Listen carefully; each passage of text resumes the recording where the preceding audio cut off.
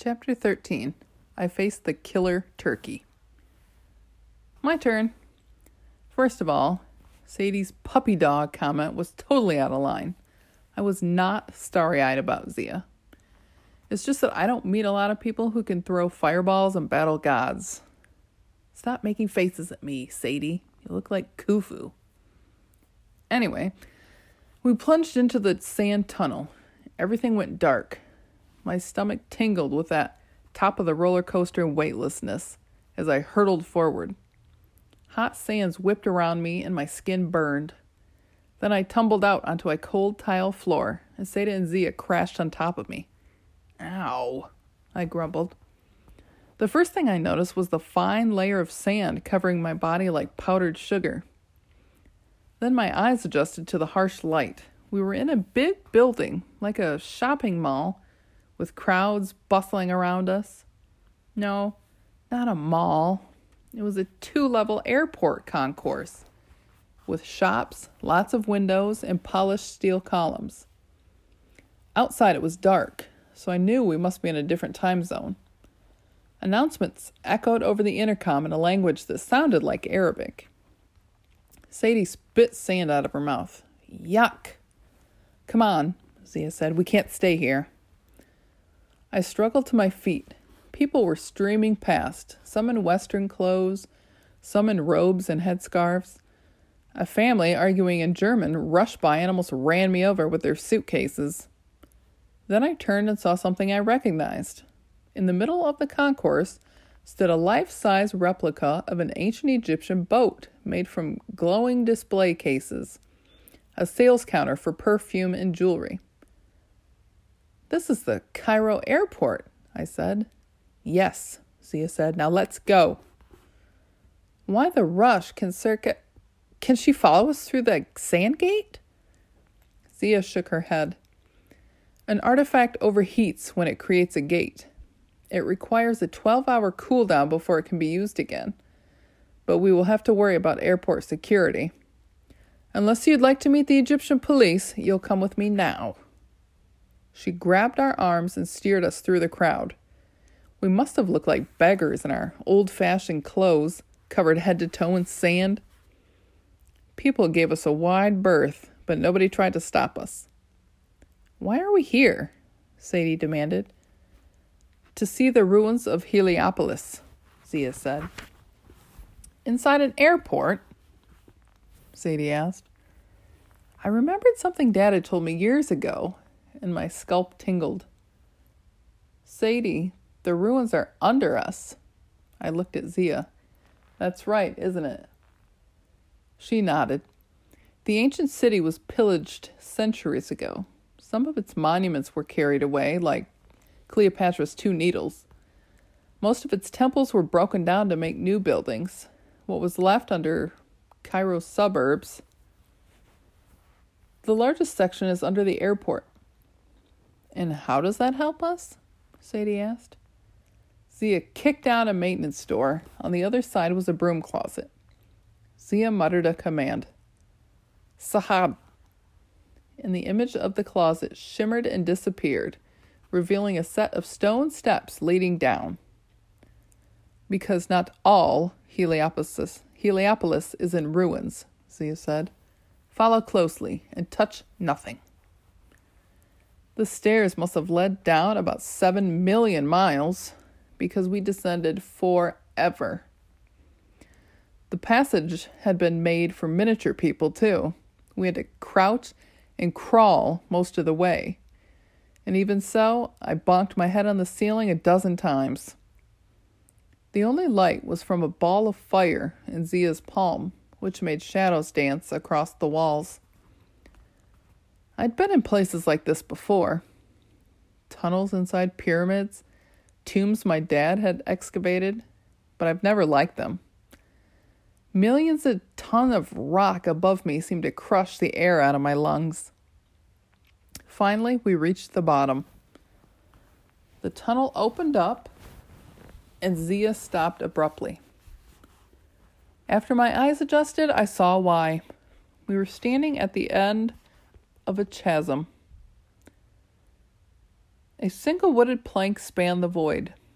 On the opposite ledge, 2 jackal-headed granite warriors flanked a doorway. Their spears crossed over the entrance. Sadie sighed. Please, no more psychotic statues. Do not joke, Zia warned. This is an entrance to the first gnome, the oldest branch of the House of Life, headquarters for all magicians. My job was to bring you here safely, but I cannot help you cross. Each magician must unbar the path for herself, and the challenge is different for each supplicant. She looked at Sadie expectantly, which annoyed me. First Bast, now Zia. Both of them treated Sadie like she should have some kind of superpowers. I mean, okay, so she'd been able to blast the library doors apart, but why didn't anyone look at me to do cool tricks? Plus, I was still annoyed with Sadie for the comments she'd made at the museum in New York. How I had it so good traveling the world with Dad. She had no idea how often I wanted to complain about the constant traveling, how many days I wished I didn't have to get on a plane and could just be like a normal kid, going to school and making friends. But I couldn't complain. You always have to look impeccable, Dad had told me. And he didn't just mean my clothes, he meant my attitude.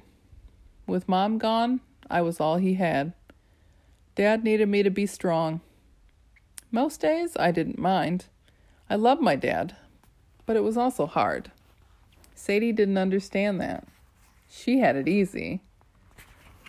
And now, she seemed to be getting all the attention, as if she were the special one. It wasn't fair. Then I heard Dad's voice in my head. Fairness means everyone gets what they need, and the only way to get what you need in life is to make it happen yourself.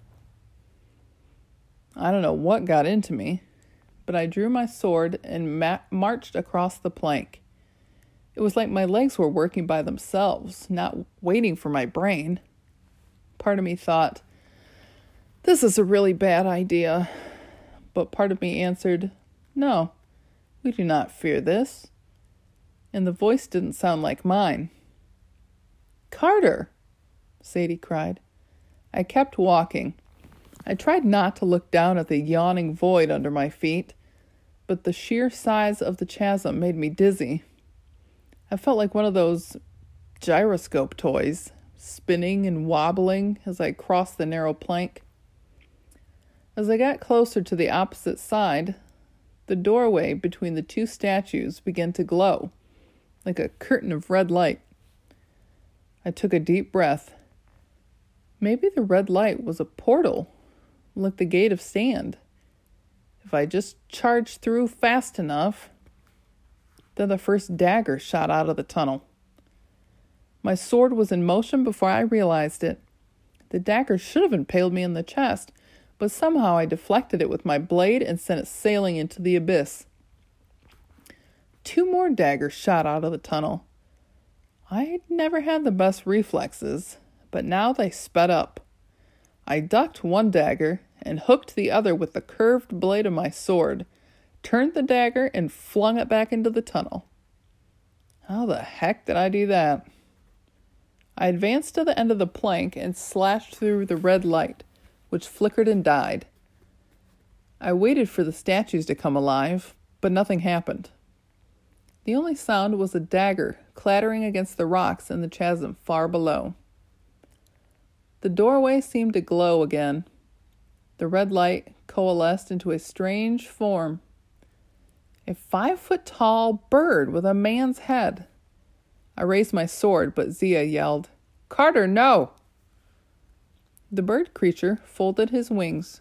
His eyes, lined with kohl, narrowed as they studied me. A black ornamental wig glistened on his head, and his face was etched with wrinkles. One of those fake braided pharaoh beards was stuck on his chin like a backward ponytail. He didn't look hostile, except for the red flickering light all around him, and the fact that from the neck down, he was the world's largest killer turkey.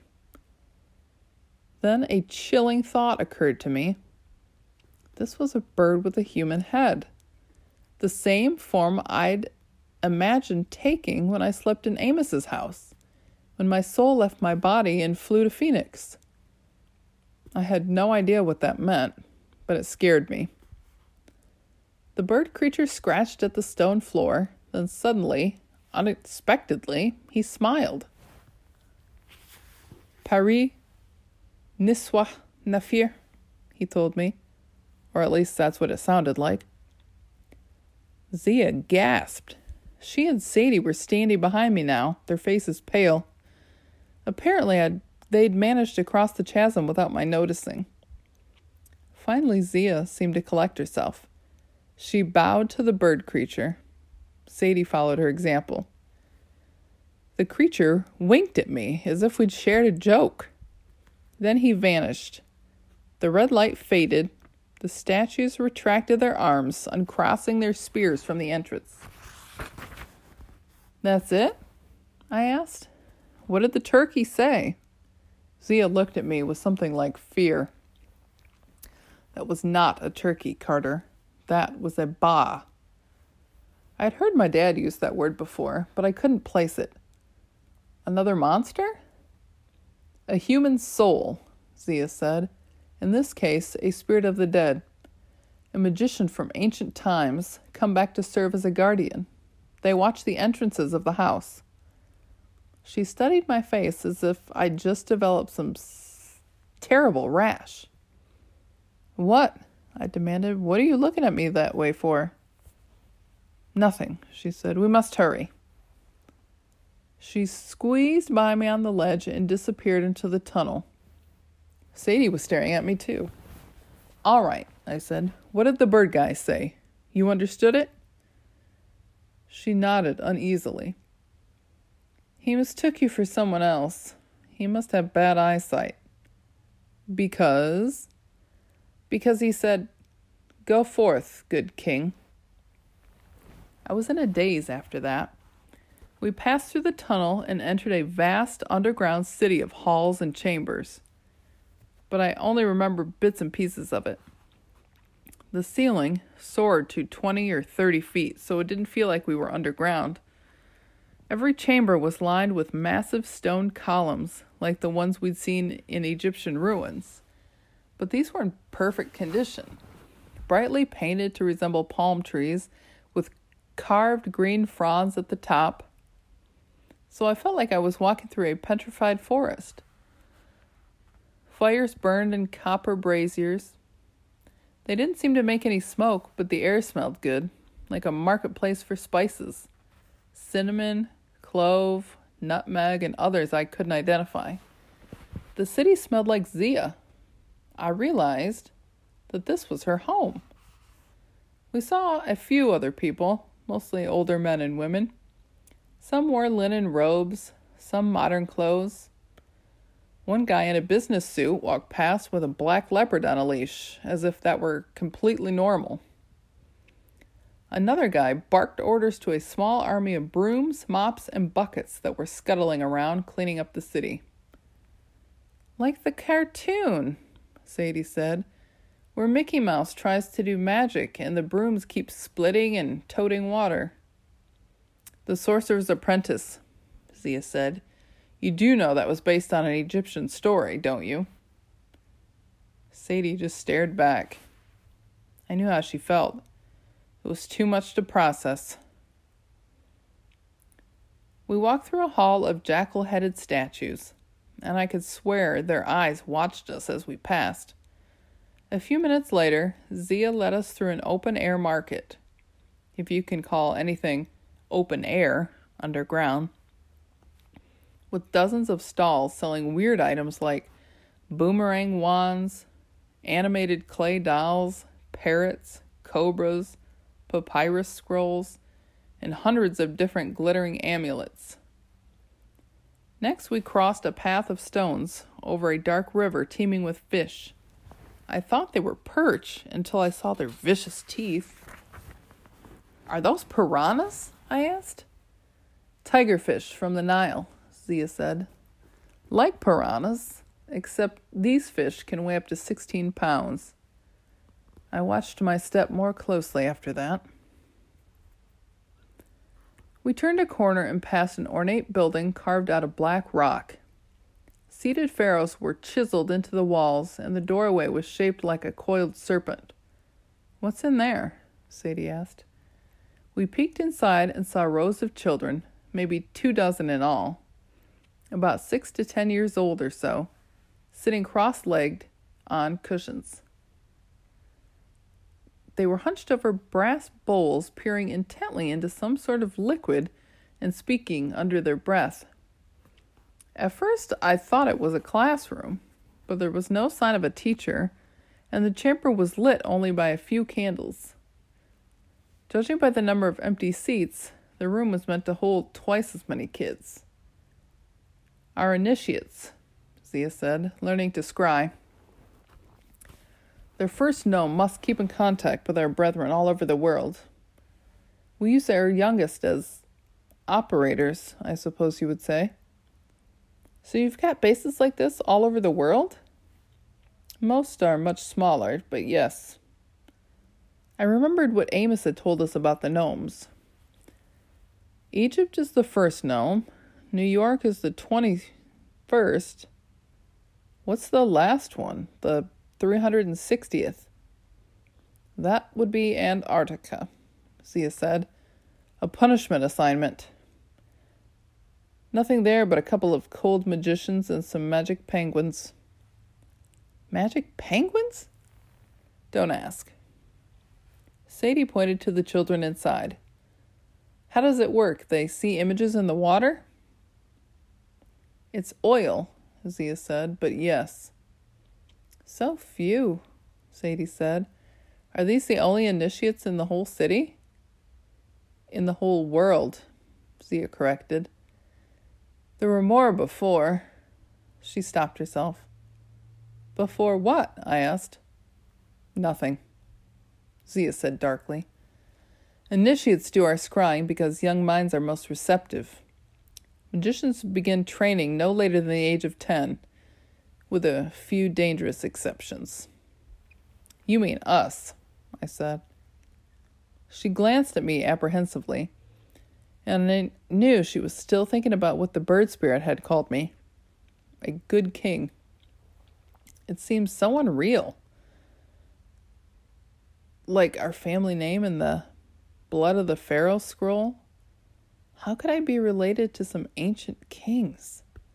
And even if I was, I certainly wasn't a king. I had no kingdom. I didn't even have my single suitcase anymore. "They'll be waiting for you," Zia said. "Come along." We walked so far, my feet began to ache. Finally, we arrived at a crossroads. On the right was a massive set of bronze doors with fires blazing on either side. On the left, a 20-foot-tall sphinx carved into the wall. A doorway nestled between its paws, but it was bricked in and covered in cobwebs. "That looks like the Sphinx at Giza," I said. "That's because we are directly under the real Sphinx," Zia said. "That tunnel leads straight up to it, or it used to before it was sealed." But I did some quick calculations in my head. The Sphinx is like 20 miles from the Cairo airport. Roughly. No way we've walked that far. Zia actually smiled, and I couldn't help noticing how pretty her eyes were. "Distance changes in magic places, Carter. Surely you've learned that by now." Sadie cleared her throat. "So why is the tunnel closed then?" "The Sphinx was too popular with archaeologists," Zia said. "They kept digging around.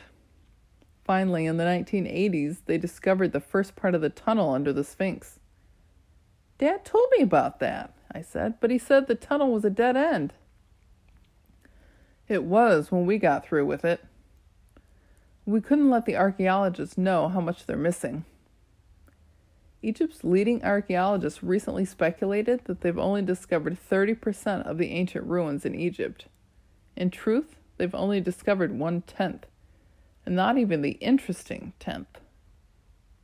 What about King Tut's tomb? I protested. That boy king? Zia rolled her eyes. Boring. You should see some of the good tombs. I felt a little hurt. Dad had named me after Howard Carter, the guy who discovered King Tut's tomb, so I'd always felt a personal attachment to it. If that wasn't a good tomb, I wondered what was. Zia turned to face the bronze doors. This is the Hall of Ages.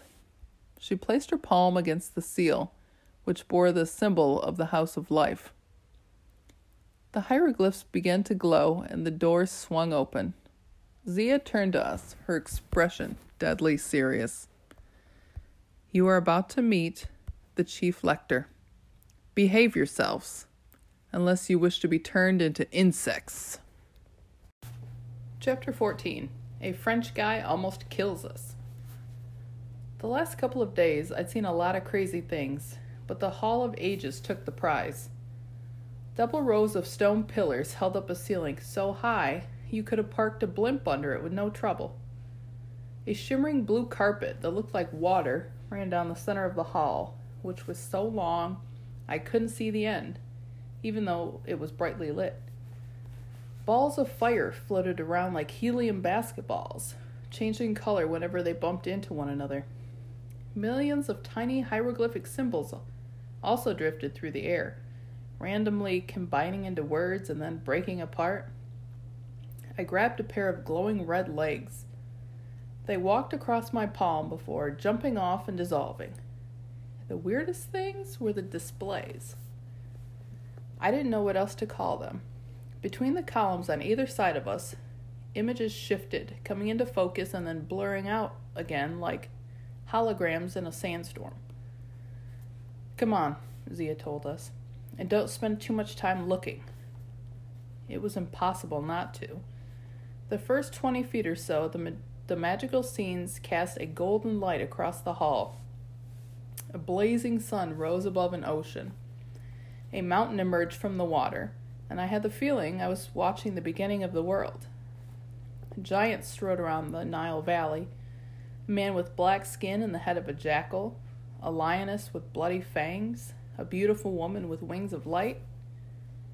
Sadie stepped off the rug. In a trance, she reached towards the images. Stay on the carpet. Zia grabbed Sadie's hand and pulled her back towards the center of the hall.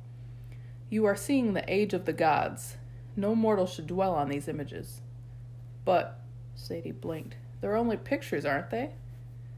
Memories, Zia said, so powerful they could destroy your mind.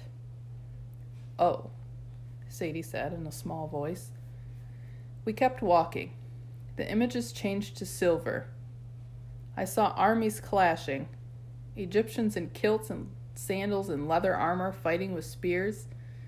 A tall, dark-skinned man in red and white armor placed a double crown on his head. Narmer, the king who united Upper and Lower Egypt. Sadie was right. He did look a bit like Dad. This is the Old Kingdom, I guessed. The first great age of Egypt. Zia nodded. As we walked down the hall, we saw workers building the first step pyramid out of stone. Another few steps, and the biggest pyramid of all rose from the desert at Giza. Its outer layer of smooth white casing stones gleamed in the sun. 10,000 workers gathered at its base and knelt before the pharaoh, who raised his hands to the sun, dedicating his own tomb. Khufu, I said. The baboon? Sadie asked, suddenly interested. No, the pharaoh who built the Great Pyramid, I said. It was the tallest structure in the world for almost 4,000 years. Another few steps, and the images turned from silver to coppery. The Middle Kingdom, Zia announced. A bloody, chaotic time. And yet, this is when the House of Life came to maturity. The scenes shifted more rapidly. We watched armies fighting, temples being built, ships sailing on the Nile, and magicians throwing fire. Every step covered hundreds of years, and yet the hall still went on forever. For For the first time, I understood how ancient Egypt was. We crossed another threshold and the light turned bronze. The new kingdom, I guessed. The last time Egypt was ruled by Egyptians. Zia said nothing, but I watched scenes passing that my dad had described to me. Hatshepsut, the greatest female pharaoh, putting on a fake beard and ruling Egypt as a man. Ramses the Great leading his chariots into battle. I saw magicians dueling in a palace. A man in tattered robes with a shaggy black beard and wild eyes threw down a staff which turned into a serpent and devoured a dozen other snakes. I got a lump in my throat. Is that Musa, Zia said, or Moshe, as his own people knew him. You call him Moses. The only foreigner ever to defeat the House of Magic in a duel. I stared at her. You're kidding, right? We would not kid about such a thing. The scene shifted again. I saw a man standing over a table of battle figurines, wooden toy ships, soldiers, and chariots. The man was dressed like a pharaoh, but his face looked oddly familiar. He looked up and seemed to smile right at me. With a chill, I realized he had the same face as the Ba, the bird-faced spirit who'd challenged me on the bridge. Who is that? I asked. Nectanebo II, Zia said, the last native Egyptian king and the last sorcerer pharaoh. He could move entire armies, create or destroy navies by moving a piece on his board, but in the end, it was not enough. We stepped over another line, and the images shimmered blue. These are the Ptolemaic times, Zia said. Alexander the Great conquered the known world, including Egypt. He set up his general, Ptolemy, as the new pharaoh, and founded a line of Greek kings to rule over Egypt. The Ptolemaic section of the hall was shorter and seemed sad compared to all the others. The temples were smaller, the kings and queens looked desperate, or lazy, or simply apathetic. There were no great battles except toward the end. I saw Romans march into the city of Alexandria. I saw a woman with dark hair and a white dress drop a snake into her blouse. Cleopatra, Zia said, the seventh queen of that name. She tried to stand against the might of Rome, and she lost. When she took her life, the last line of pharaohs ended. Egypt, the great nation, faded. Our language was forgotten. The ancient rites were suppressed. The House of Life survived, but we were forced into hiding. We passed into an area of red light, and history began to look familiar. I saw Arab armies riding into Egypt, then the Turks. Napoleon marched his army under the shadow of the pyramids. The British came and built the Suez Canal. Slowly, Cairo grew into a modern city, and the old ruins faded further and further into the sand of the desert. Each year, Zia said, the Hall of Ages grows longer to encompass our history, up until the present. I was so dazed I didn't even realize we'd reached the end of the hall until Sadie grabbed my arm.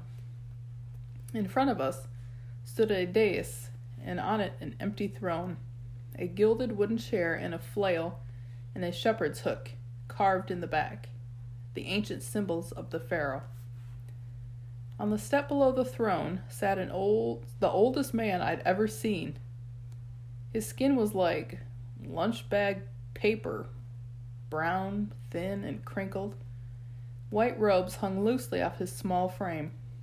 A leopard skin was draped around his shoulders, and his hand shakily held a big wooden staff, which I was sure he was going to drop any minute. But weirdest of all, the glowing hieroglyphs in the air seemed to be coming from him. Multicolored symbols popped up all around him and floated as if he were some sort of magic bubble machine. At first I wasn't even sure he was alive. His milky eyes stared into space. Then he focused on me, and electricity coursed through my body. He wasn't just looking at me, he was scanning me. reading my entire being. Hide, something inside me said. I didn't know where the voice came from, but my stomach clenched. My whole body tensed as if I were bracing for a hit, and the electrical feeling subsided. The old man raised an eyebrow as if I'd surprised him. He glanced behind him and said something in a language I didn't recognize. A second man stepped out of the shadows. I wanted to yelp. He was the guy who had been with Zia in the British Museum, the one with the cream-colored robes and the forked beard. The bearded man glanced at Sadie and me. I am Desjardins, he said with a French accent. My master, Chief Lector Iskander, welcomes you to the House of Life. I couldn't think what to say to that, so of course I asked a stupid question. He's really old. Why isn't he sitting on the throne? Desjardins' nostrils flared, but the old dude, Iskander, just chuckled and said something else in that other language. Desjardins translated stiffly. The master says thank you for noticing. He is in fact really old. But the throne is for the pharaoh. It has been vacant since the fall of Egypt to Rome. It is, comme dit-on, symbolic. The chief lector's role is to serve and protect the pharaoh. Therefore, he sits at the foot of the throne. I looked at Iskander a little nervously. I wondered how many years he'd been sitting on that step. If he can understand English, what language is he speaking? Desjardins sniffed.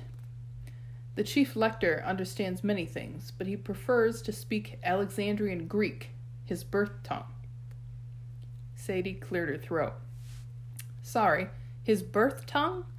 Wasn't Alexander the Great way back in the blue section, thousands of years ago?